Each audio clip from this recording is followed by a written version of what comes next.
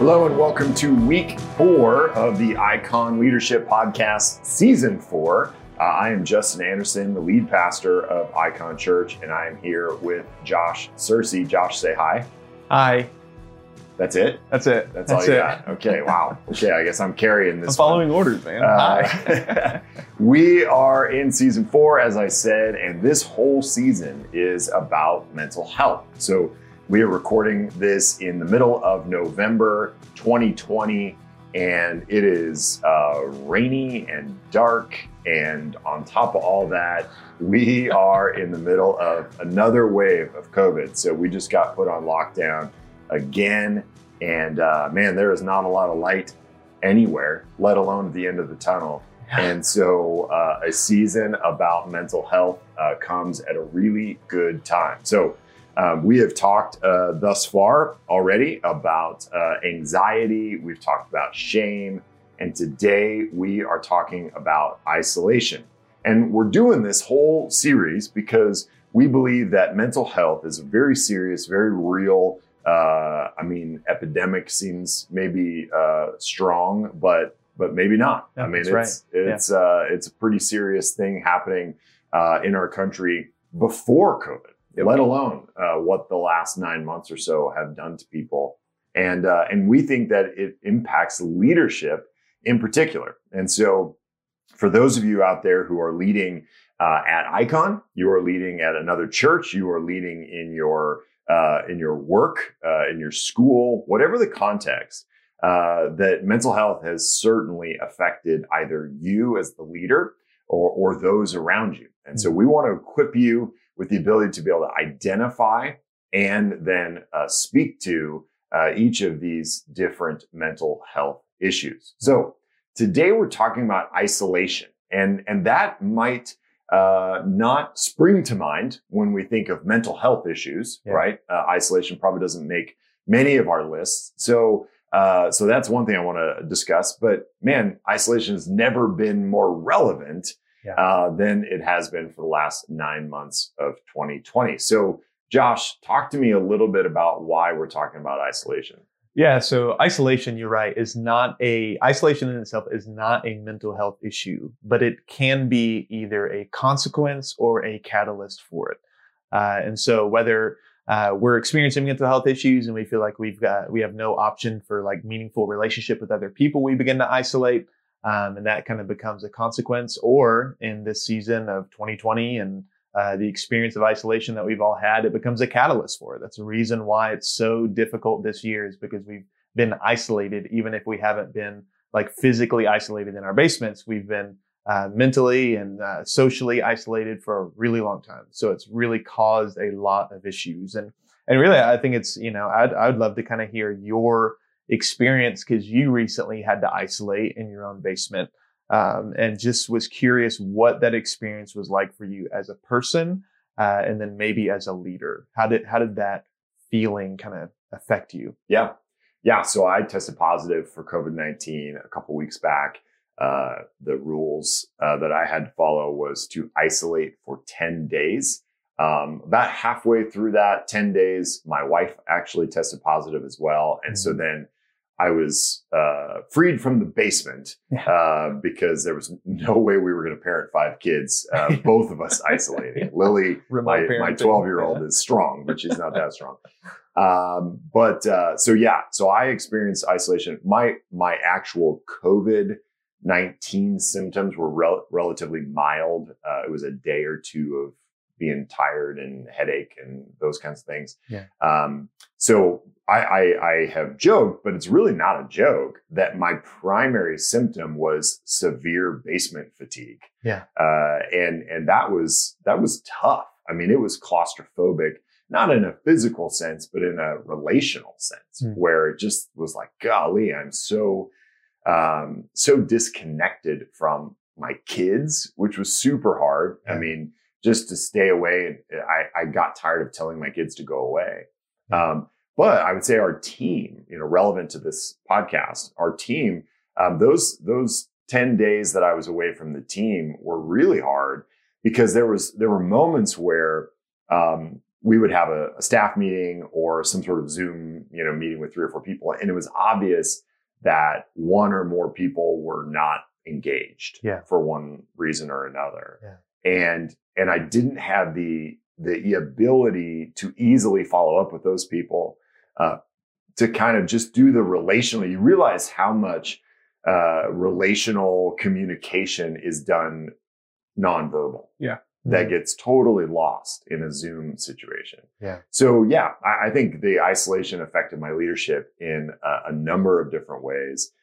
It made me feel like I had lost a leadership appendage almost, that I was fighting one-handed. And that was pretty tough. So that, that was my experience. But we're not just talking about isolation when you have COVID, right? I mean, we're talking about forced isolation, but also chosen isolation, right? Like, talk to me a little bit about that.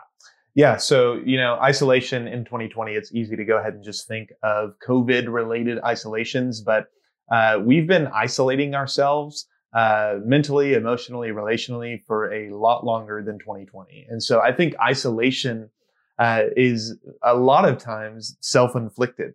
And so what I mean by that is there's a few different ways that we begin to isolate out of our own choice. And so one would be, as a leader, just a lack of trust for our colleagues because of past failures. The more that we have experiences with coworkers and with colleagues, and even for those who are under us in our leadership, the more experience we have of their failures, we can begin to take that and begin to think, okay, I genuinely cannot rely on anyone but myself.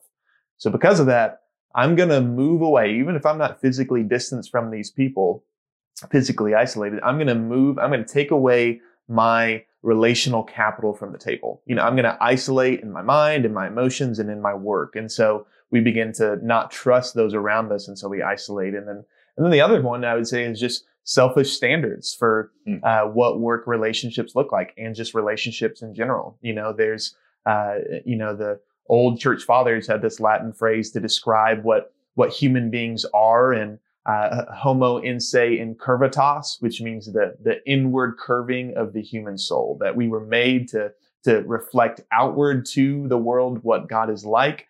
But at the fall, we curved inward, and we became almost fundamentally selfish creatures. Every standard that we've set up for relationships comes through that filter of selfishness, because we're so inwardly curved. And when that happens, no one's going to meet those standards very often. So we just isolate ourselves. Or, finally, it's isolation can be a kind of a throwing in the towel because of other mental health issues. We feel like, to connect it maybe to shame is, I don't have the option for a relationship of meaning and depth and vulnerability because I am this way, kind of like what we talked about. And so because I am this way, that means I gotta isolate. I gotta punt on this relationship. Yeah. So, I mean, I think there's some fairly straightforward, obvious implications of this, right? You have colleagues that you don't trust, therefore you pull back from them. But you can't lead a team of people that you're pulled back from. Totally. So then it gets in this chicken and egg kind of, or snowball situation, right? Where you pull back from a team, therefore you can't lead them, therefore they're not led, therefore they revolt. It's like now you're isolated because they all ran away from you, right? But what are some other implications for how isolation affects our leadership? I think specifically isolation obviously kills the possibility of collaboration. And so if I'm doing it myself, if I can only trust myself, then there's no option to collaborate with coworkers, with colleagues, with those who are under my leadership. I can't get their opinion in on any given situation. And that is a huge hindrance to our leadership and to whatever we're leading, because collaboration is an engine for breakthrough. When we feel stuck, like even for me, if I'm in community groups, or specifically when I'm trying to think through a sermon, if I feel stuck, the first thing I have to do is talk to someone and ask, hey, I'm thinking about this, or this is the way I'm thinking about this text. How do you think about it? And just begin to almost get out of my head and get someone outside of me to kind of come in and give an opinion or something like that. And so isolation kills that. It narrows our vision, whereas collaboration really broadens our horizons for what is possible. Isolation just kind of narrows what is possible. And so, kind of like what you just said, and as soon as we have a lack of breakthrough because of our isolation, it only furthers our desire to hide and isolate. We constantly believe that we're alone in the fight, and this isolation in our leadership is just death by 1,000 cuts. Yeah. Well, there's like a flip side to, the lack of trust thing is an over exaggeration or overestimation of our own ability. Yeah. Right. So I don't trust the people around me is also saying, I really trust me. Mm-hmm. I can solve this problem. Yeah. But that's arrogance, right? Like that's not true. Us by ourselves, we have one perspective, one brain, one set of ideas, one person's ability to solve problems or cast vision, rather than and maybe you're right. Maybe the people around you are not very good, sure. But at least bad ideas could spark a good idea in you. You know what I mean? You'd be like, wow, that's a terrible idea, but it makes me think of a good one, right? So that lack of collaboration just really narrows your vision. So that's good. All right. So then what's the solution to this? I know that in the God of the Valley kind of little sermonette series, you talked about the immanence of God, right? So how does the immanence of God affect isolation in the context of leadership? And maybe first, like what is God's immanence? Yeah.